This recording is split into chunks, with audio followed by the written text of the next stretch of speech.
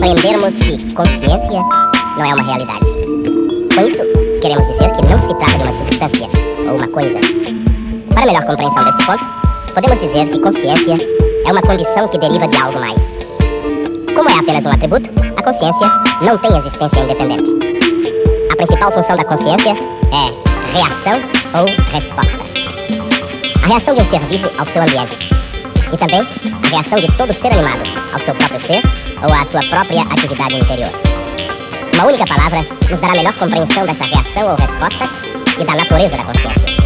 Essa palavra é percepção. Fracos e sorores, até que ponto está desenvolvida a sua percepção? Com que intensidade reagem ao seu ambiente?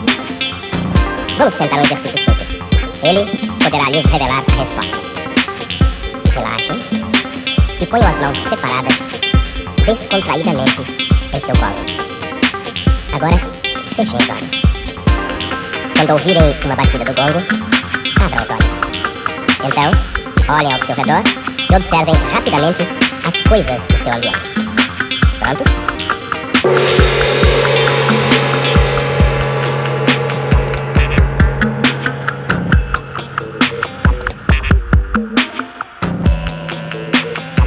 Agora, com os olhos fechados, quanto conseguem olhar o que viram?